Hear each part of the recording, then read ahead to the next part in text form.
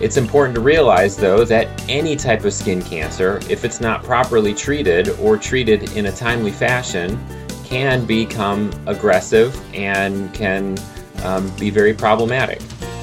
This is the James Cancer-Free World podcast. I'm Steve Wartenberg, and today my guest is Carlo Contreras, a James surgical oncologist who specializes in skin cancer.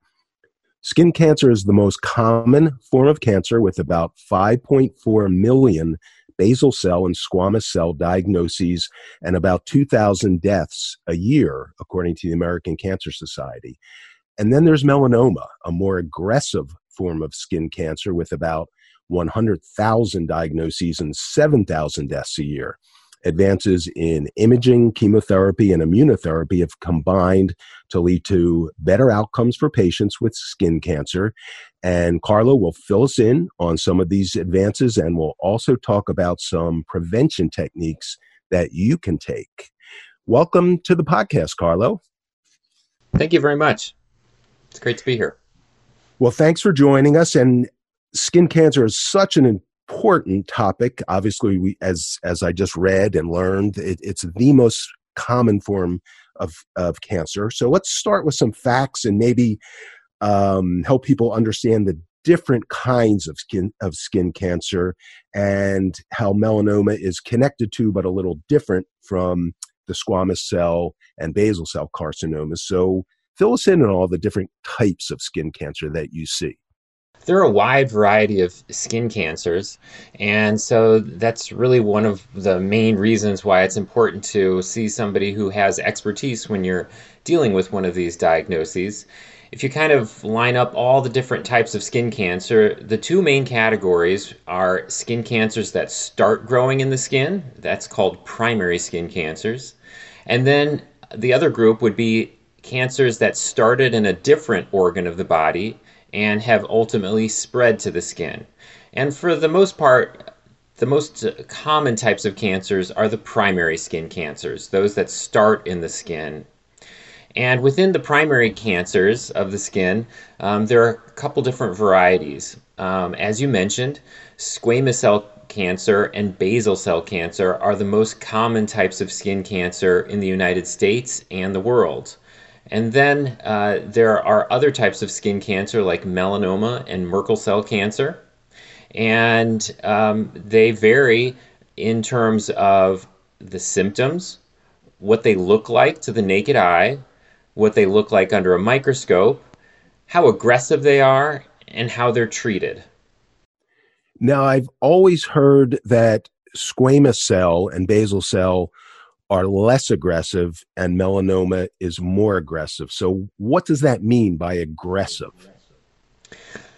Aggressive means how rapidly they grow and whether or not they're capable of moving outside the skin. So certainly a non-aggressive skin cancer would be slow growing and would stay confined to the skin and not move to other parts of the body like the lymph nodes or the liver or other organs. A more aggressive cancer is going to be a cancer that's rapidly expanding, getting bigger every day, and has the capacity to move to other parts of the body and cause problems wherever it starts growing. So overall, you're right. Basal cell cancer and squamous cell cancer are typically the less aggressive types of skin cancer. Now, it's important to realize, though, that any type of skin cancer, if it's not properly treated or treated in a timely fashion, can become aggressive and can be very problematic. But overall, melanoma and Merkel cell cancer are generally the more aggressive types of primary skin cancer. Now, we had the number for melanoma, Merkel cell cancer, which I've heard of, but not as much as melanoma. Is that even more rare than melanoma? It is even more rare, correct. Yeah. Though it's rare, here at Ohio State, we tend to be a referral center for the entire state, and so we routinely see Merkel cell cancers pretty commonly. There are certainly lots of different surgeons and even dermatologists who will go years, decades, and sometimes even careers with only seeing one or two patients that have ever been diagnosed with Merkel cell. Here at Ohio State, we tend to see a much larger volume, again, because we tend to be a large referral center. That's a great point, and I've heard this with many James doctors for many different kinds of cancers, that because you're such a large and specialized cancer center and are a referral center for the state and beyond, you get the more rare, the more aggressive, the more dangerous cancers that doctors at smaller hospitals just don't see. So you have this special expertise. So people want to come somewhere where the doctors have seen Merkel cell and melanoma on a regular basis. Right. And that's important because we have experience from having taken care of many of these patients. We are certainly some of the leaders in defining the optimal ways to take care of these patients. And because we have that experience, we can also more effectively communicate patients about what to expect, things about prognosis, and we can really be a resource so they don't feel alone in their journey. Sometimes a lot of anxiety comes from just not knowing what the next day will bring. And because our team takes care of so many of these patients, we can really provide our patients that comfort of knowing what the next steps are, knowing what to expect, and having that security. Now, before we get to treatment and the next steps you talked about, something you said sort of made me think that perhaps we should talk a little bit about self-diagnosis and being aware of what to look for, because you said that even the non-aggressive forms of skin cancer, if you just ignore them or don't know what they are and they're allowed to grow for months or years, that could become a big problem. So what, in general, when people sort of look in the mirror or in the shower, what should they be looking for? Right. So people should really look for anything that is unusual. Probably the most important thing to look for is something that is changing from day to day, from week to week, or month to month. Virtually all of us, have some type of mole on our body. In other words, a discoloration of the skin. And many of us were born with these, and they don't change from decade to decade. But for some patients, for some people, they might notice that a mole is suddenly changing. It's becoming larger. It's maybe sticking out or protruding more. Maybe it's changing a different color or just becoming a different shade of the same color. Suddenly it starts itching, or suddenly when you just rub up against it, it unpredictably will start oozing a few drops of blood. These are all warning signs that it needs to be looked at by somebody who is an experienced skincare professional. The various skincare organizations have put together an easy to remember mnemonic to help you look for some of these changes. And you can remember it easily by just the first few letters of the alphabet: A, B, C, D, and E. A stands for asymmetry of a mole. So when you look at a mole on your skin, is one half of it different than the other half? That change in asymmetry should be a warning sign that something isn't quite right. B means border.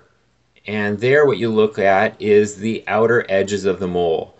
Are those outer edges nice and crisp and well defined, or are they sort of jagged and they just sort of diffuse or peter out into the normal looking skin around it? Moles with nice crisp defined edges generally are less aggressive and have less potential for harboring skin cancer than those with jagged or poorly defined edges. C stands for color. It's important to look at the color because a mole that is all the same color or all the same shade of the color is generally lower risk.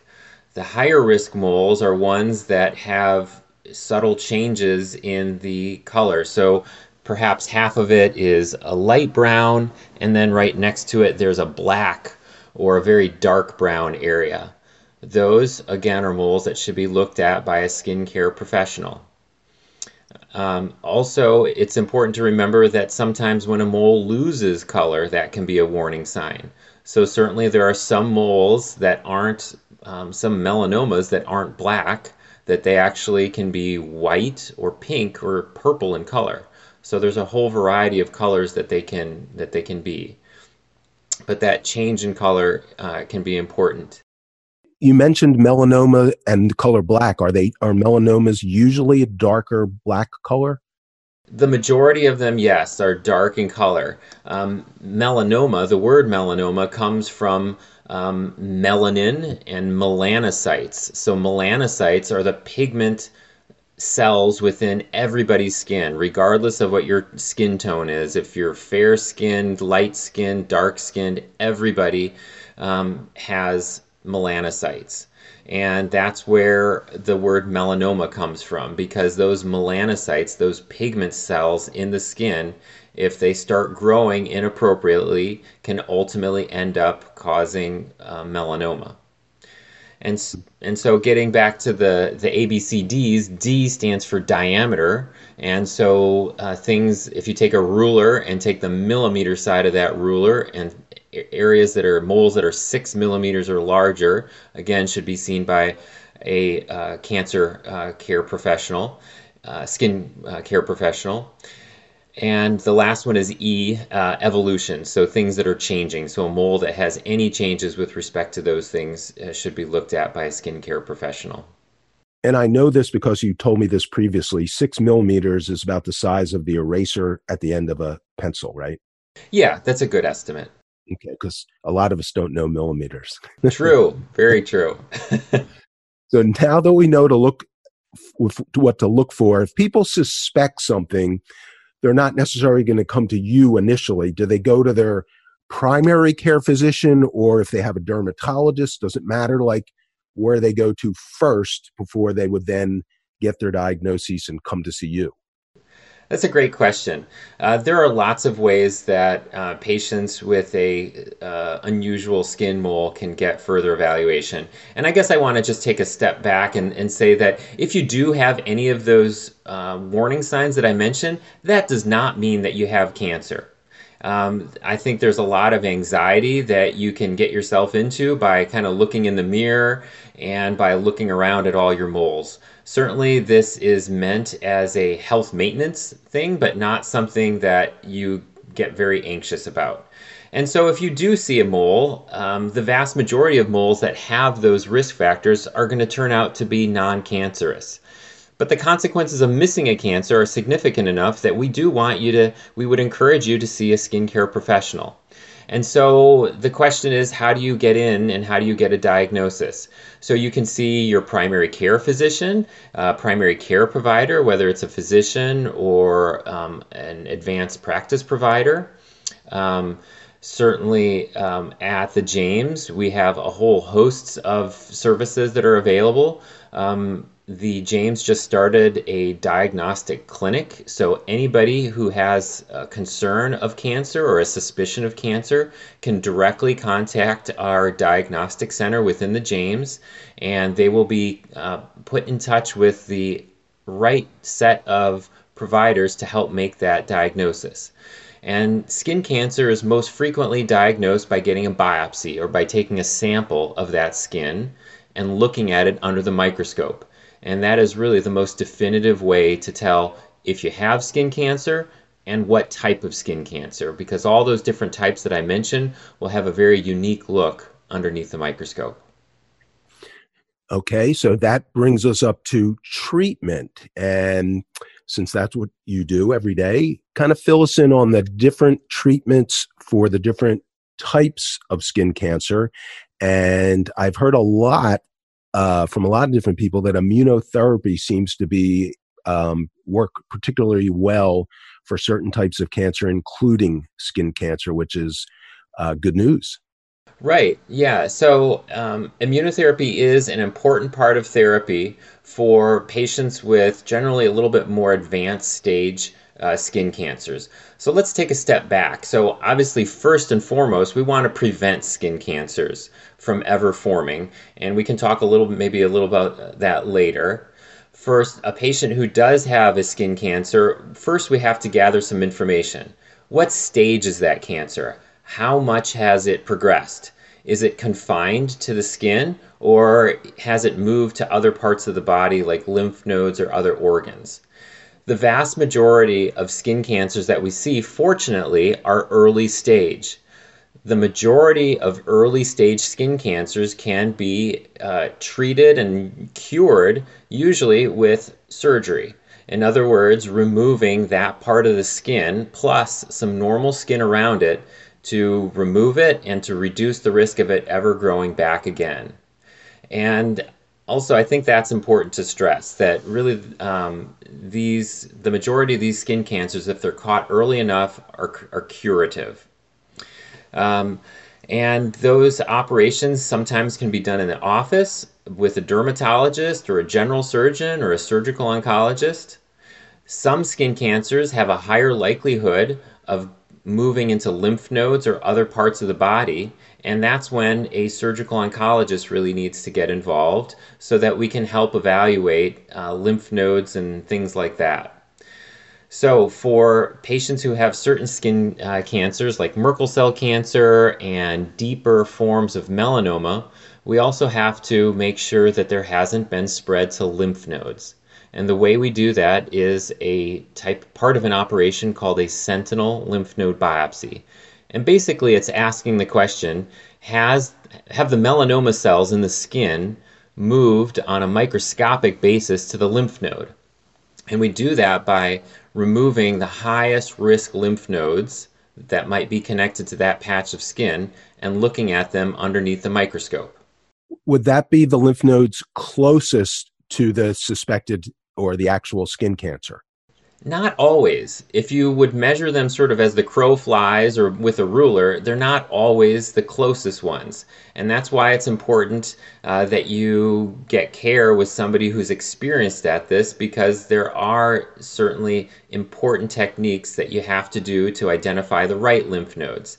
Because if you don't remove the right lymph nodes, you're not going to get an accurate answer to that question of has the cancer moved to the lymph nodes. It's not a random sampling of lymph nodes. And just before you move on, because I know you're about to address the treatment options if it's moved on into the lymph nodes.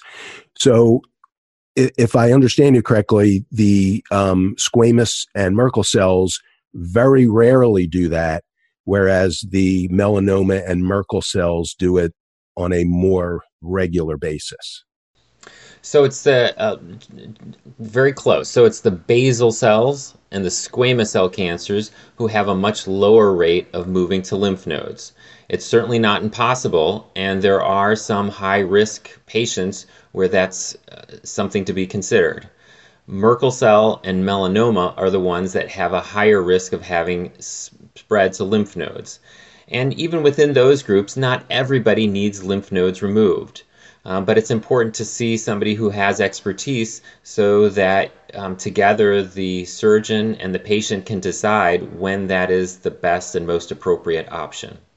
So when you determine in those, hopefully not too many cases, that it has metastasized and spread through the lymph nodes and is elsewhere in the body, then that surgical option of just removing the portion of the skin that has it becomes more complex, and you're treating, I guess, a sort of systematic cancer. Yeah, so for melanoma, between 15 to 20% of all patients diagnosed with melanoma will have spread to lymph nodes. Now, certainly that number is much higher with high-risk melanomas and much lower with low-risk melanomas. And so for the patients who qualify to have lymph nodes removed, then yes, we focus not only on the skin, but on the lymph node area. And if there is spread to those lymph nodes, then we have to really look at the whole body in terms of treating the patient. What can those treatments involve? Is that where chemotherapy, precision cancer medicine, immunotherapy start to come in, and perhaps even radiation? For patients that have spread to lymph nodes and have usually 1 millimeter worth of spread to a lymph node, and that's about the thickness of a grain of rice, generally we do recommend additional therapy beyond just removing that lymph node. So that would come in the form of immunotherapy, which is a type of medicine that's injected into the veins, and that medicine, it doesn't kill cancer cells directly, but what it does do is it upregulates or kind of excites or invigorates the patient's own immune system so that the patient's own immune system is recognizing melanoma as bad cells and killing those bad melanoma cells. Now, and maybe this is what I don't fully understand. You keep saying that it has spread to the lymph nodes and that you would remove the lymph nodes. Is that it? And you can then, and that's as far as it travels, or does it, if enough time goes by without intervention, does it keep spreading beyond the lymph nodes, and that's where these number of deaths start to take place? Yeah, so certainly if melanoma involves the lymph nodes and the lymph nodes aren't appropriately treated, it can and will continue to spread to other parts of the body, like the liver, like the lungs, bones, brain. Really, melanoma can spread to just about any part of the body. And so that's why intervening and getting appropriate therapy is so important. And in that way, it's because I've talked to a lot of the breast cancer specialists at the James, where they too check the lymph nodes in the armpit area because that's right. Closest to it, and then that's where they sort of filter through and spread. So the same principle is involved in skin cancer, that the lymph nodes are the carriers to the rest of the body. So we've got to find it before it gets past them. That is the most common way that melanoma spreads within the body. Certainly there are some examples where melanoma sort of bypasses the lymph nodes and can go to other parts of the body, but those are very unusual. Now, I know we're still, even though it's a pretty common and well-known treatment, immunotherapy, we're still only 5 to 10 years in of it really being effective. Where does this sort of stand for skin cancer, and what sort of new drugs and new clinical trials going on at the James are you kind of excited about that give you optimism that you can have even better outcomes down the road? Right. So the immunotherapy medications that we have are typically administered by our medical oncologist. So a type of oncologist who has special training on giving medications to treat cancer. And overall, the immunotherapy is a very exciting way to treat cancer, and specifically skin cancers. Right now, immunotherapy is really kind of on their first generation of medications.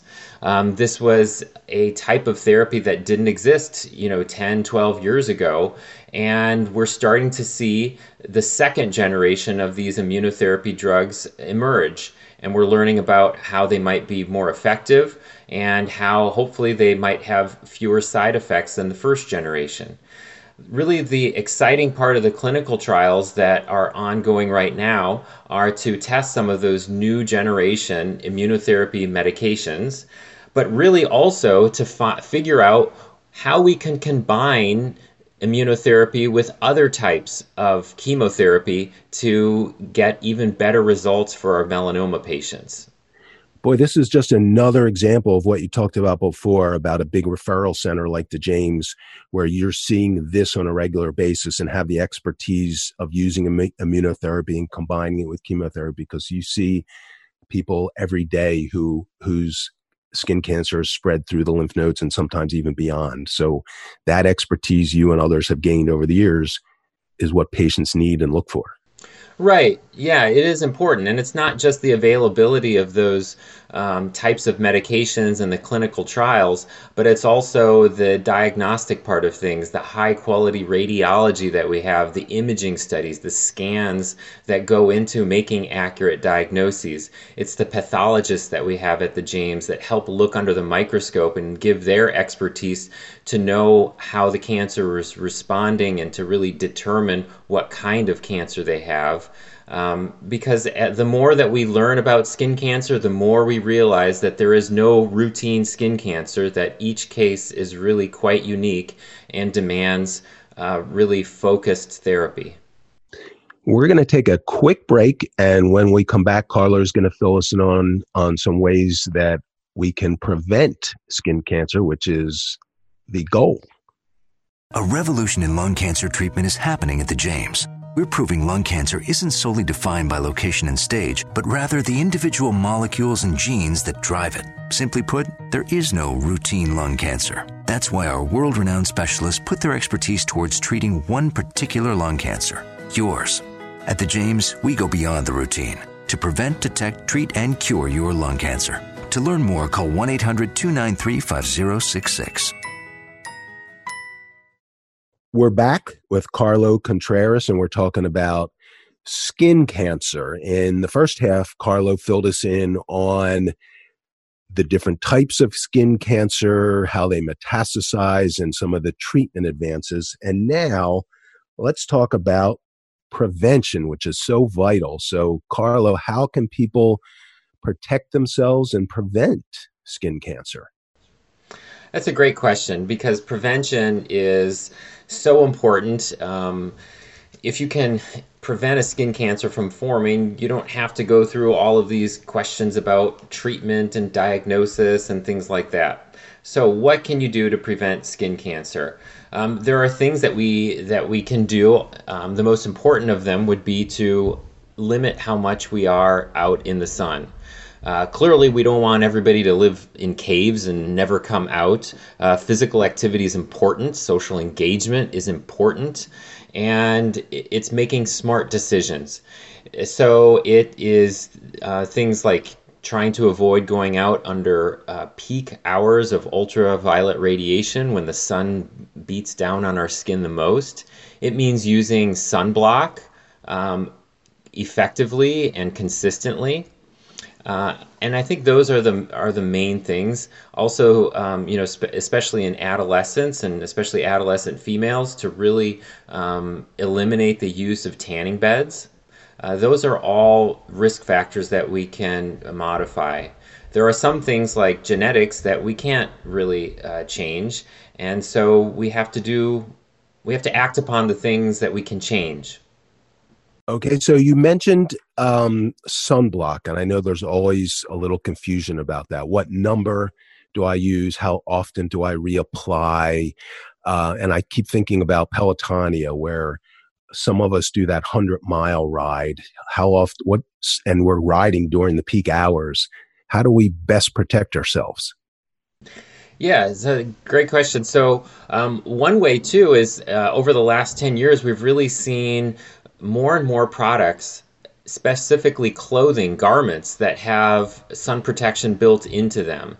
And so it's, especially for long bike rides, those are some things that you can use. Admittedly, they're hotter than using short sleeves.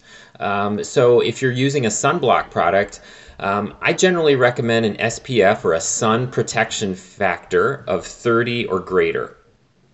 You can find different guidelines published by different organizations that will recommend numbers between 15 all the way up to 50.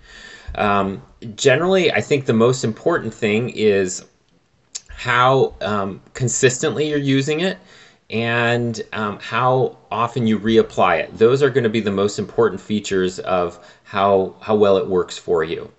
And so it's important to apply it to all of your sun-exposed areas.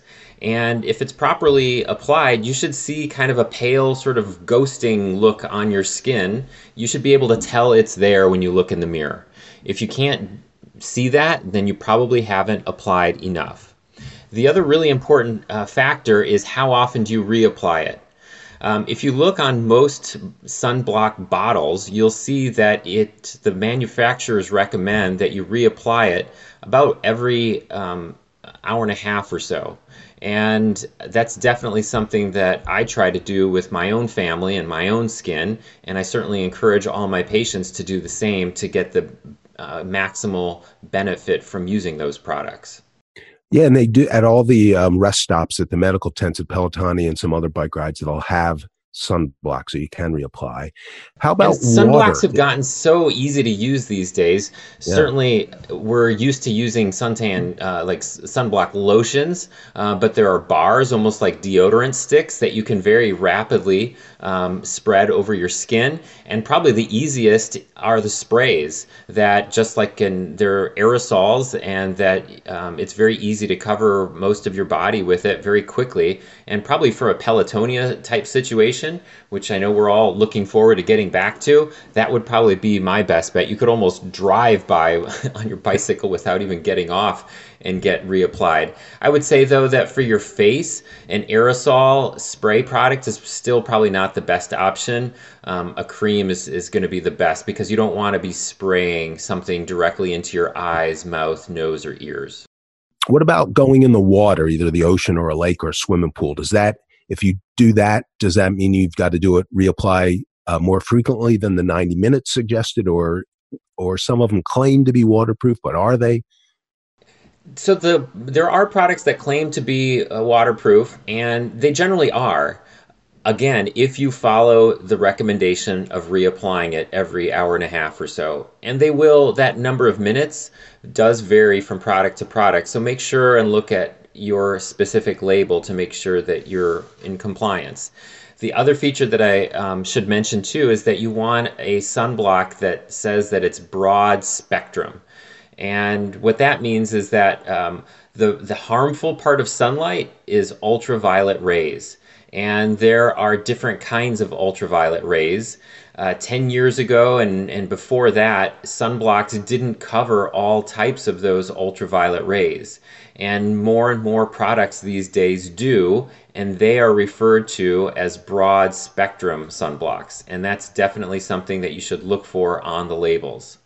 Over the next 5 to 10 years, the FDA has indicated that we will see more specific labeling instructions for manufacturers. So it'll be easier to tell some of these things, because different sunblock bottles will all be labeled the same way.